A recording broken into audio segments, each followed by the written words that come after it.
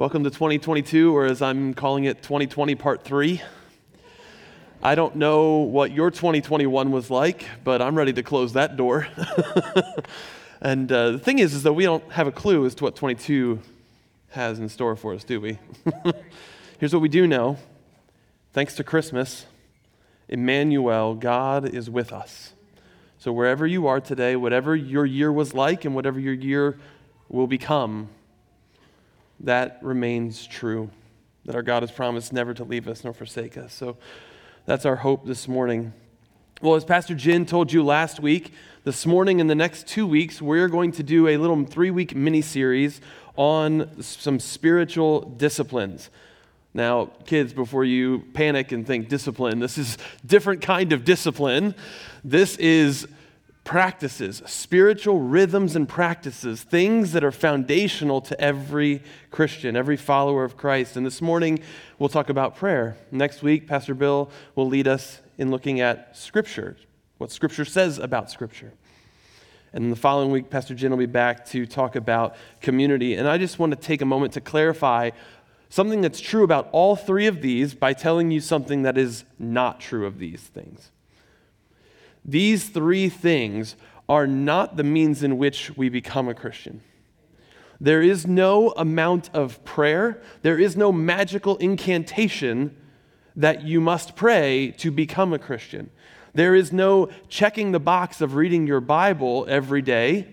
There is no amount of biblical knowledge that makes you a Christian. And in fact, even coming to church, being a part of a small group or a Christian community doesn't make you a Christian any more than standing in your garage makes you a car, right? That's not how we become Christians.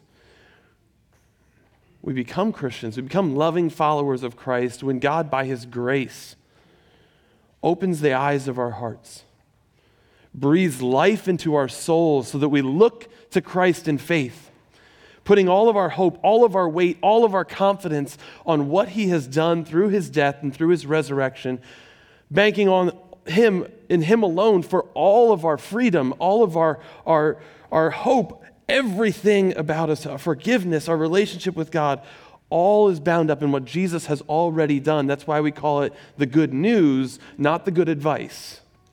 So all the things we're going to talk about this week and the next two are not means to make yourself right with God, but they're things that if you have been made right with God, you feel inside of you a shift, that you're no longer an enemy of God, but you're now a child of God, and you've tasted His goodness, and you know that He is the most amazing, beautiful, awesome thing in the entire universe. And if that's the case, then inside of you, you have this desire, I want to be closer to Him. If that is actually available, intimately knowing the Creator, Sovereign King of the universe, then how do I get closer? How do I know Him more? And that's where these practices come in. That's where these spiritual disciplines, as they're often called, come in. These are means of grace by which we draw closer to God. The ways that we know Him more and experience more of His reality and His presence in our lives. And if you're interested in a book that might facilitate, that's kind of broken down into these three categories that we're going to use, there's a book by David Mathis called Habits of Grace. I'd recommend it to you. There's many others out there that talk about these spiritual practices. That's just a really good one that actually uses these three categories as well. So this morning, we're going to talk about prayer. And we know that prayer would be a huge, massive subject. And so for our time, we're going to try and focus in on one aspect of prayer, okay? And that is found in Luke chapter 5, verses 15 and 16. So if you have a copy of your scripture, which I hope you do, digital or a hardback or whatever way you can access the scriptures, I invite you to turn there with me. 2 short verses this morning, but the verses are loaded with importance for us. And our prayer is that we wouldn't just be hearers of the word this morning, but that we would actually be doers as well. Because this morning, I want to offer you an invitation that it's not my invitation, but it's actually the invitation that Jesus offers you. And it's an invitation to slow down and to listen. It's going to be hard because I talk fast. I'm going to try to not deliver a sermon on slowing down and listening with speed. But to create regular times to be still before the Lord. Luke chapter 5, verses 15 and 16. Let's hear the word of the Lord. Yet the news about him, Jesus, spread all the more, so that crowds of people came to hear him and to be healed of their sicknesses. But Jesus often withdrew to lonely places and prayed. This is the word of the Lord. In 1992, there was a country music band named Alabama that came out with a song that charted number one, at least in the country music billboards. And the song is called "I'm in a Hurry and Don't Know Why." I'm in a hurry to get things done, so I rush and rush until life's no fun. Everybody know that song? I'm going to stop there because nobody else needs any more of that. I'm in a hurry and don't know why. Here's how the bridge goes. Oh, I hear a voice that says I'm running behind. I better pick up my pace. It's a race, and there ain't no room for someone in second place. I'm in a hurry to get things done, and I don't know why. Here's what's amazing to me. That voice 30 years ago has only gotten louder in my head. I don't know about yours. The voice that says I'm in a hurry, I feel like I'm always behind. The ironic thing is that the album that Alabama put that record on was called American Pride. Because that really is the pride of Americans, isn't it? That's our pride, is our busyness. You see, it used to be that you could, leisure activities and the size of your house used to show your status in society. But now, what is our status symbol? I'm so busy. I'm so busy. It's become a part of our culture. It's our badge of honor. And it goes something like this. Hey, how are you? Good, just busy. Just really busy. This week's been crazy, like every week's crazy. Can I just translate that? I am so important that everyone needs me. My worth and my value is shown by how busy and full my schedule is. I am just so important, it's unbelievable. Now, we might not say all of those words, right? But it's deep inside. I see it in myself, and I see it in many of you as well. We love to use the excuse that it's just a season of life until your wife calls you out on that one day, hypothetically, and says, John, it's interesting how one season ties right to another season, into another season, into another season. And she goes, that's not a season anymore. That's called life. We're busy with all sorts of things. Many of them are really good. Work, school, family, the kids' schedule. Did I mention the kids' schedule? Hanging out with friends, hobbies. We're just so busy. Christian philosopher Dallas Willard said once that hurry is the greatest enemy of spiritual life in our day. Hurry is the enemy of spiritual life, the greatest enemy. And he goes on to call us as followers of Christ to ruthlessly eliminate hurry from our lives at all cost. I'm not sure we believe him. I think there's something to that. Corrie ten Boom once said something in a very similar line of thinking. She said that if the devil can't make you sin, he'll make you busy. Because the reality is both sin and busyness have the same effect on us. They cut us off from deep, meaningful connection with God, with each other, and even our own selves. It's interesting because on the surface we say things like, I just don't have enough time. I wish there were more hours in the day. Because it seems like we have no margin in our lives, but we know that's not really true, right? We can see through that facade. We actually have a decent amount of margin in our day. We just fill it with a whole lot of really unimportant things. Because we work to fill every single second with noise. Just prior to the pandemic, beginning in 2020, the average American spent over 11 hours a day connected to some type of media. TV, computer, podcast, music, over 11 hours a day. That's the average, because some of you are sitting here going, I don't spend near that much time. And some of you are like, 11, that's it? Right?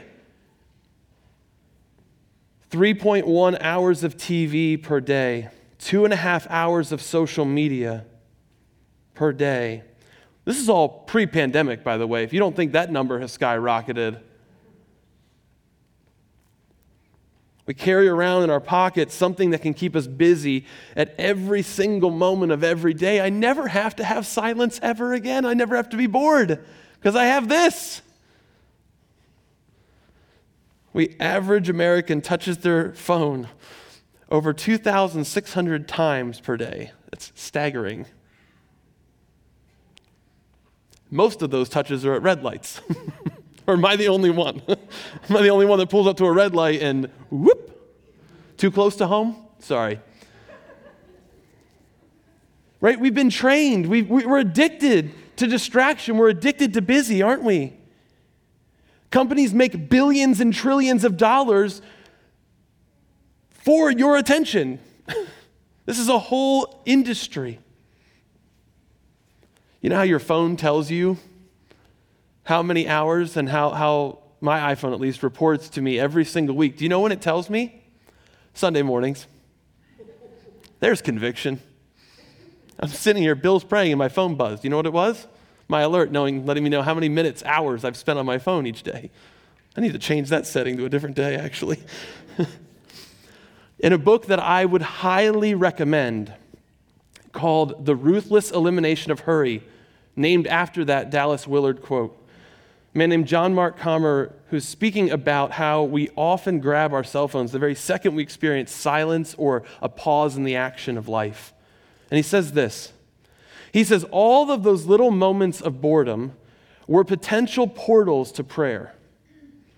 Little moments throughout our days to wake up to the reality of God all around us, to wake up to our own souls, to draw our mind's attention and with it devotion back to God, to come off the hurry drug and to come home to awareness. But now all of those little moments are gone, swallowed up by the digital carnivore. It's true for us, isn't it? It's documented that our attention span has lessened to below that of a goldfish. Think back to just a few minutes ago when Pastor Bill led us in the congregational prayer and he asked to take a moment of silence. That was maybe 30 seconds to a minute? Anybody find how hard that was? You might think about when the last time you've intentionally been silent. Maybe for you, it's not a cell phone. Maybe for you, it's that addiction to work and unending email, or your devotion to fitness, or your devotion to some sport or team, or fill in the blank, whatever it is. The reality is we do actually have margin in our lives. We just work really hard to fill it with things that aren't really that important.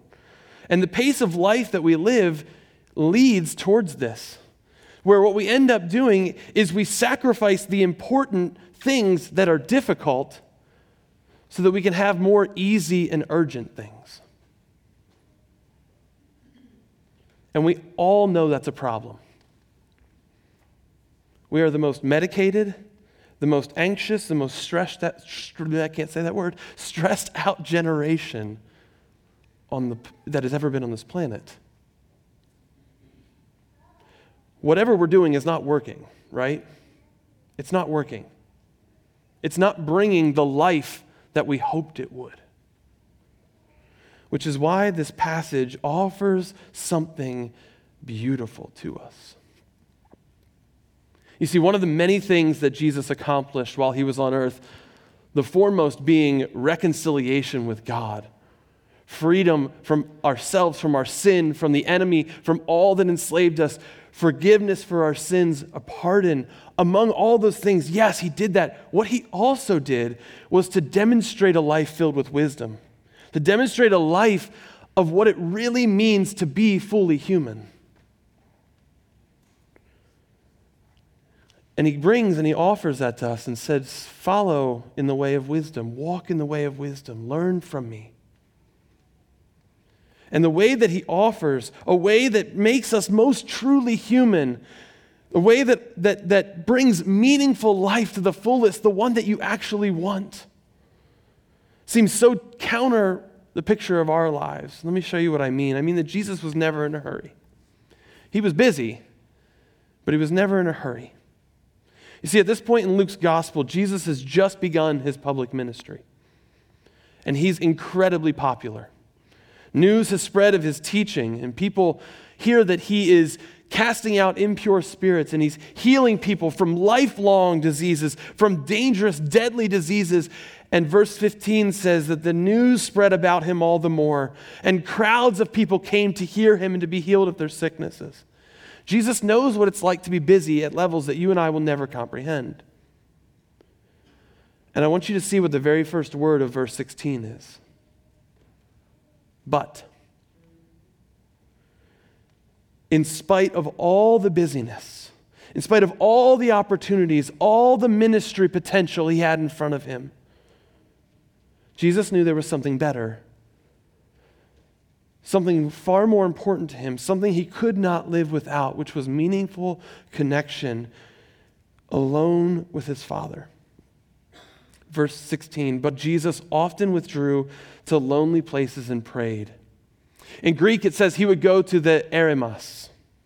There, you've learned a Greek word now. You can use it and sound smart sometime, like I tried to do right there. He would go to the eremos. Now, the eremos, depending on what your translation is, could mean a number of different things. It can be translated as an actual desert. It could be a deserted place. It can be a lonely place, an isolated place, a quiet place. Are you catching the common thread there? He went to a place of silence and solitude in order to pray. And I want you to notice, if you're using the NIV, how it emphasizes the frequency with which Jesus did this. This is not a one-off thing for Jesus. Jesus often withdrew. And all you have to do is read through the Gospels to see that this is a regular pattern for Jesus. Almost any moment he could, and even ones that were really inconvenient for other people, he was off to an eremos. He was off doing his thing alone to be with his Father. It happens right after his commissioning, after his baptism. He goes out into the eremos for 40 days. It happens the very first day in Mark chapter 1 that he has publicly proclaimed that he is the Messiah. Early the next morning, he's off to an eremos. It happens right before and after he chooses his disciples. It actually happens at times that are so inconvenient, his disciples and the crowds get angry at him because they can't find him. Where is he? He's off in the eremos. He's off by himself alone. Over and over again, even when life gets incredibly busy for Jesus, he's always going away. And this is not Jesus the introvert. This is Jesus knowing there is something better. He's not just had it with people. He doesn't go away to empty his mind. He goes to fill and to fix his mind on his Father. So let me ask you a really pointed question this morning. When your life gets busy, which it almost always is, right? Is this lonely time with the Lord, this isolated time of silence and solitude, is it the first thing to go when your schedule gets busy? Or is it the last thing you hold on to because you know you cannot do without it? For Jesus, the answer was clear by his life. It was the latter. He couldn't do without it. And this brings us to an important part of prayer that I think is really important for us in light of the reality of the pace in which many of us brag about living. We complain about it, but we also love it and are addicted to it at the same time. And that is that it kind of makes me wonder, why did Jesus have to go to the Eremos? Why did he have to go to these lonely, quiet places all the time? Couldn't he just pray in the synagogue with everybody else? Yes, and he did that, which is why, as Pastor Bill said, we pray together every Tuesday night as a church family on Zoom. It's an important part of prayer. Couldn't he just kind of pray quickly and quietly as he went along his way? As he was healing people, couldn't he just say a quick prayer then? Yeah. It's right to intercede for the needs of others and to bring our requests before the Lord, and that should happen. We're invited to do that. But there's an aspect of prayer that cannot happen with others. There is an aspect of prayer that cannot happen just as you go. And that's that at the heart of prayer, the goal of prayer, the end of prayer, is intimacy with God himself. See, intimacy is the experience of deeply knowing and being known by someone else. It requires vulnerability. It requires committed, dedicated time.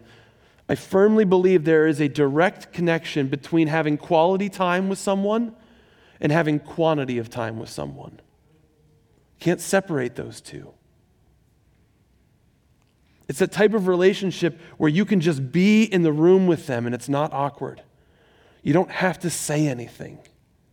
You can just be together. And for Jesus, this intimacy with his Father is already his reality. He says over and over again throughout the Gospels, the Father and I are one. We experience this intimacy and have since before all time, for all eternity. This is the reality. And he knows that it's like the air that he breathes. That intimacy is so important that he prioritizes it over everything else. To get away, to sit with, to be with his Father. And friends, if this is what Jesus, our Lord and Master, needed, don't you think that you do too? Jesus actually said, this isn't just important, this is eternal life. John chapter 17, verse 3, he says, this is eternal life, that they know you, the one true God, and Jesus Christ whom you have sent. That passage is so important. The problem is when we hear eternal life, our mind gets hijacked and we jump towards heaven someday, future, never die, as if that's all it is eternal life is like quantity of time. You'll never die eternal. It's so much more than that. See, biblical eternal life is not just about quantity of time, it's about quality. It's that deep, meaningful life to the fullest, the kind that you've always wanted deep down inside and you're searching for everywhere. That life, Jesus says, is that you would know God. Not intellectually gather some information about God, but deep, intimate, one, knowing God.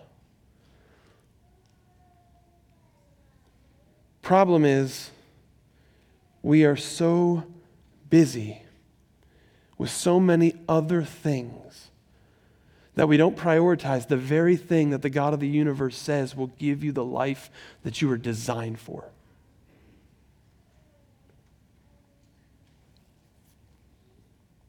This is what Jesus was after.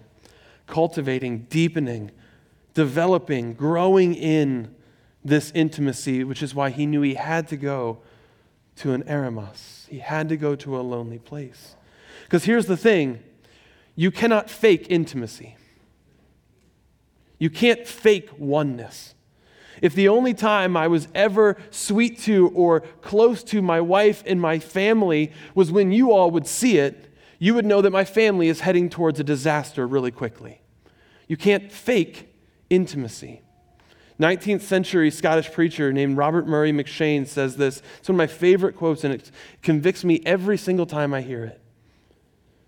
He says, what a man is on his knees before God, that he is and nothing more. I'm going to read that again. What a man is on his knees before God, that he is and nothing more.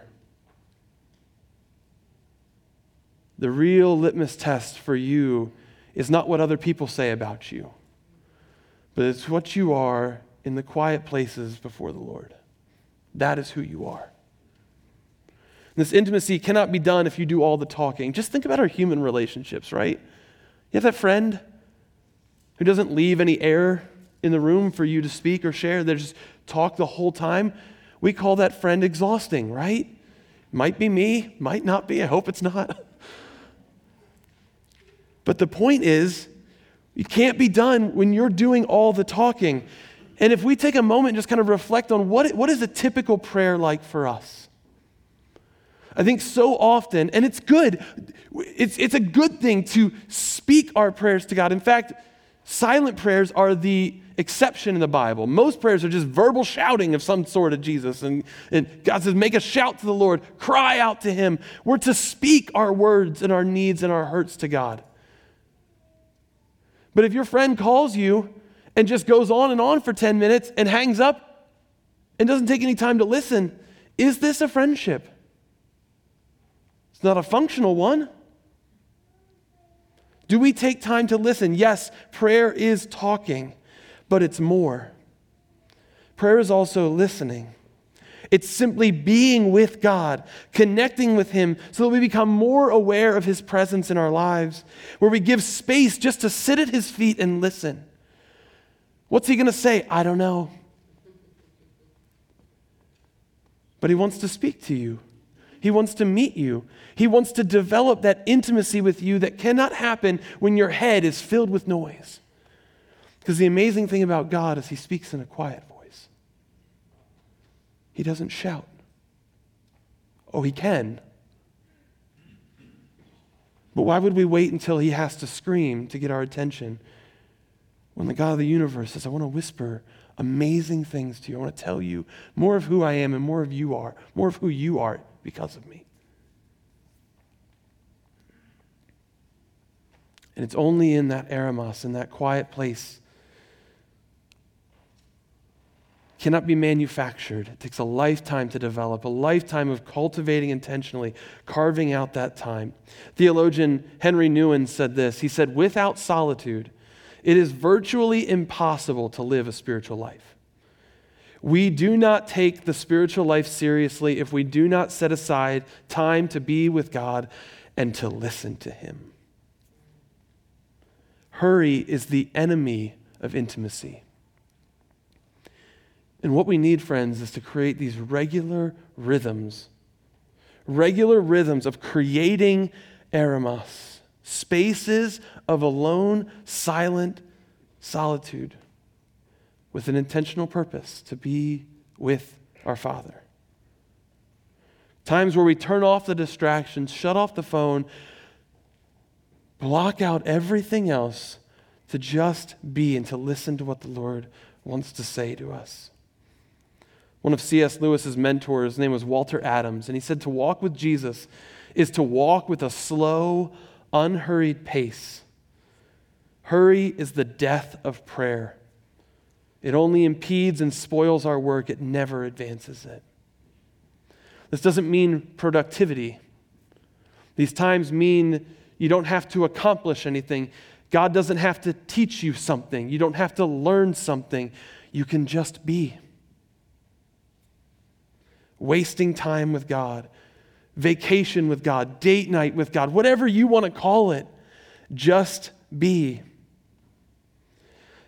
And I think that needs to take place on a daily, weekly, and annual or semi-annual basis. And I just want to put this in front of you as a suggestion. Daily, you need moments every single day where you are turning off all the noise in your life, where you're creating an eremos in your life to hear from the Lord every single day. Some of you, that might be before the kids are up. Some of you, it might be after they're in bed.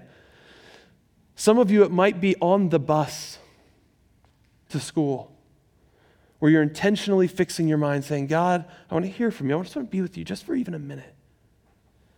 For some of you, it's as you take a walk around your neighborhood. It's at your lunch break. It's on your commute.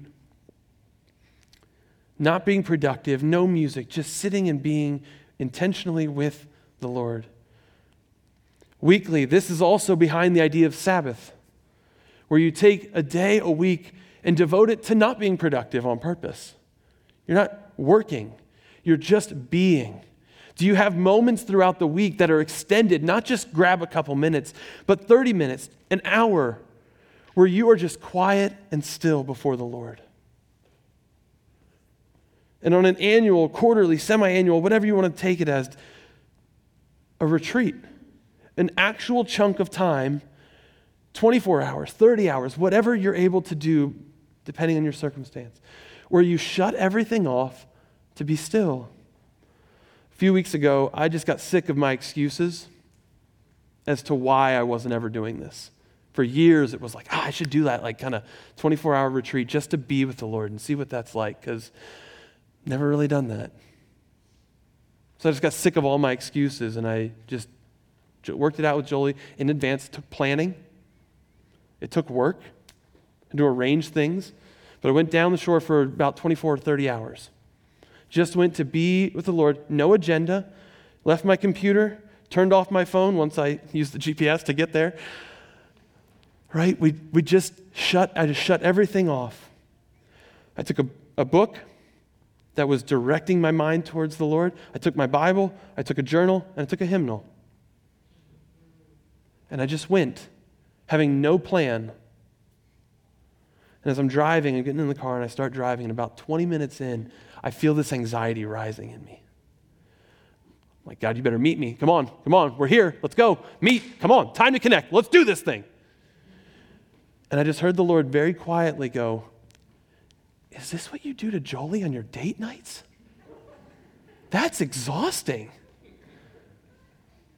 And I just started laughing to myself in the car. I was like, why am I so freaked out right now?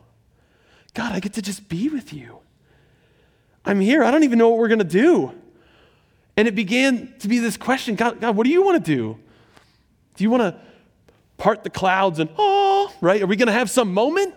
Or are we just going to spend 24 to 30 hours together where I just practice being human? Where I believe that I am human and stop pretending that I'm God and can do everything and keep going all the time? Am I just going to be still? We get there. I bundle up because it was cold. It was a windy day. And I go for a walk on the beach. And I normally walk fast, but I found myself like hauling it down the beach. I was like, here's what I started hearing. I'm in a hurry to get things done, so I rush and rush until life's no fun. Like, why am I in a hurry? And it's not about the speed of my walking, it was the speed of my soul.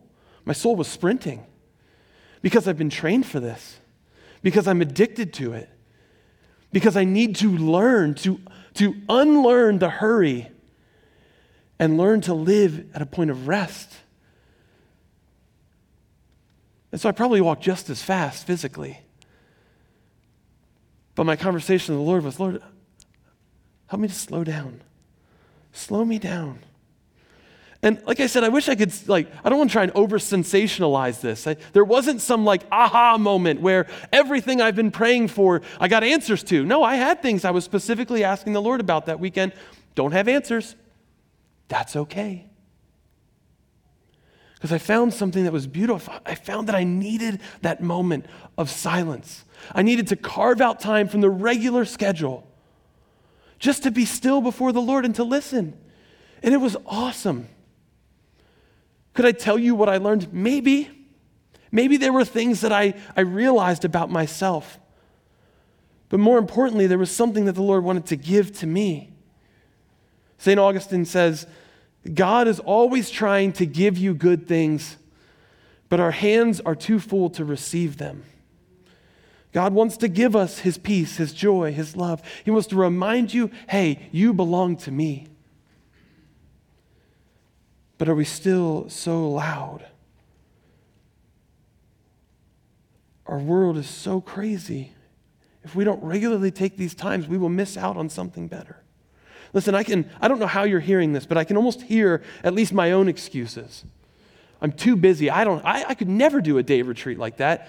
Gosh, I'm hitting the ground running right in the morning, and I'm exhausted when I hit the pillow, and boom, I'm just gone. You don't know my schedule. I don't know what I would do for 24 hours. I'd be so bored. I have ADD. Right? I'm going to push on you a little bit. Because if you take any of those excuses all the way down, they result in one of two things: an inflated view of yourself. I am so important, I can't do that. You're not. I'm really sorry to be the one to burst your bubble. You're not actually that important. The world will carry on without you. Or it's a deflated view of who God is. It's going to be boring. God, you're not worth it. Wow. If you feel that resistance to this invitation, I want you to pay attention to your resistance. And maybe that's actually the first thing that you talk to the Lord about in that moment of silence.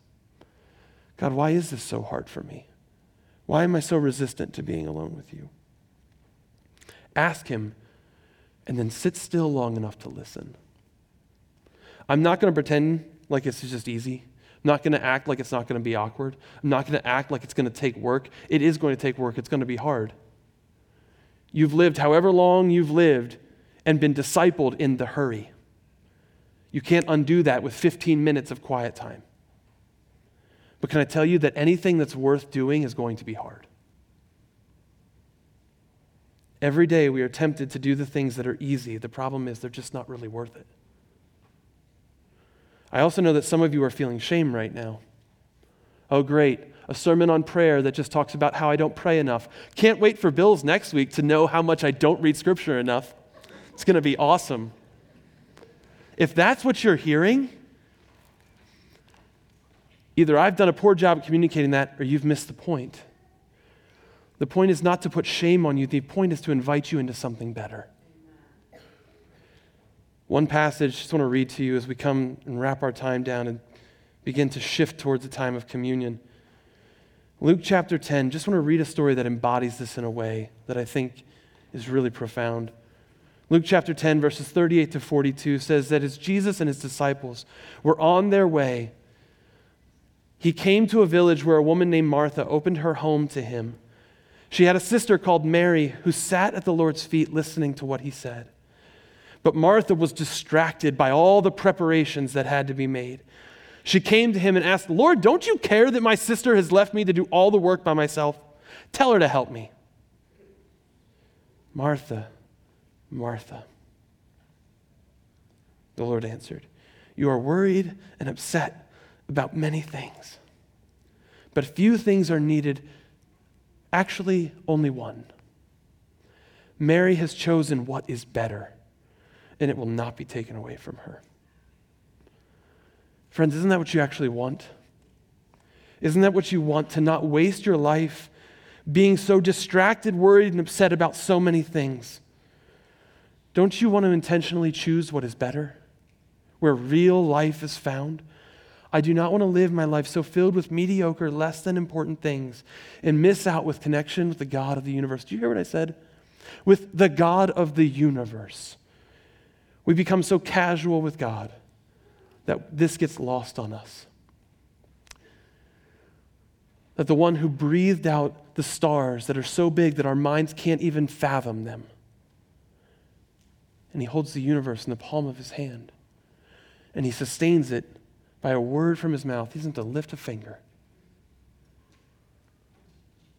The king, not some celebrity. That would make us so excited. A celebrity wants to be my friend.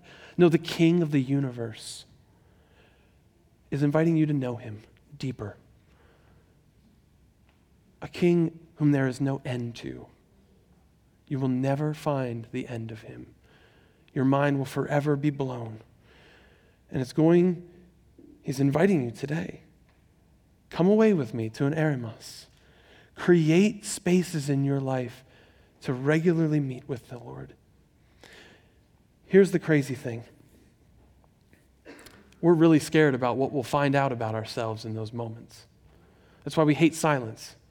Because I don't like to be alone with myself, because there's stuff inside of me that I don't like. And that's why, yes, I hid my communion in the poinsettia. I didn't have anywhere else to put it. Here is why communion is so beautiful. Because communion reminds us, it preaches the same gospel that we preach every week, but it just gives it to us in a different form. It reminds you that every single thing that you might find out about yourself, God already knows. He knows that you're easily distracted. He knows that you'd prefer the easy thing over the hard thing. He knows that you don't value Him in the way you should. He knows that you don't value Him nearly as much as He values you. And I know that because He said, "This is the new covenant of my blood. This is the price I will pay to be with you. I will hold nothing back from you." Where God Himself took on flesh, and as Bill prayed earlier, for the joy set before Him, endured the cross. He didn't give you a few moments, He gave you His whole life so that you can be with Him. Before we had any interest in God, He had an interest in you. And He came to earth to show you what love really is. There's no greater love than this, that He laid down His life for not just His friends, but His enemies. And so if you are a believer in Jesus Christ today, if you know that love, then I invite you to take communion with us today.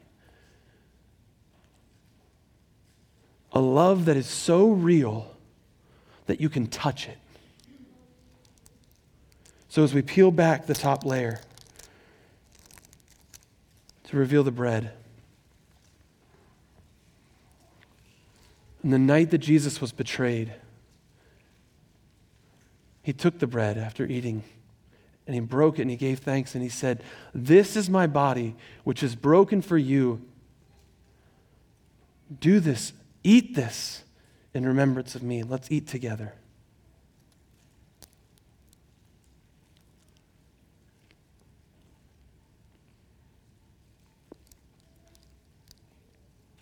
As we peel back the top layer of the cup and you look down into it, this cup represents the new covenant in His blood. And in the same way, after the bread, He took the cup. He said, "This is my blood, which is given for you for the forgiveness of your sins. Do this, drink this in remembrance of me." Let's drink together. For as often as we eat this bread and drink this cup, we proclaim the Lord's death until He comes. And on the day when He returns, you will see Him face to face, and you will know deep down inside that every moment spent with Him was worth it. You will see Him, and we will be like Him.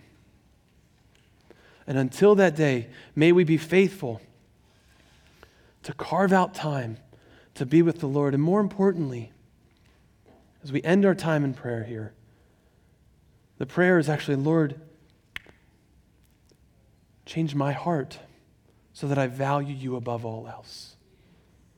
Let's pray. Father, what amazing love we've just been reminded of. As the juice sits on our tongue, we can still taste it. We've tasted your goodness once, and we keep tasting it now. A love that pursues us and doesn't let us go. A love that's not interested in just starting a relationship and we'll see you later, but a love that pursues us still to this day, that wants more. You're so amazing, God. And I confess and I repent of the fact that my heart does not actually value you as it should. You already know that, and you still love me. May that transform us, change us, remind us of your love for us. And Lord, as we do that, I love you a little more right now than I did earlier. May that continually be true. Father, meet with us. May we prioritize you in the way that you have prioritized us. For your glory and for our good and for the sake of the world around us, we pray in Jesus' name. Amen.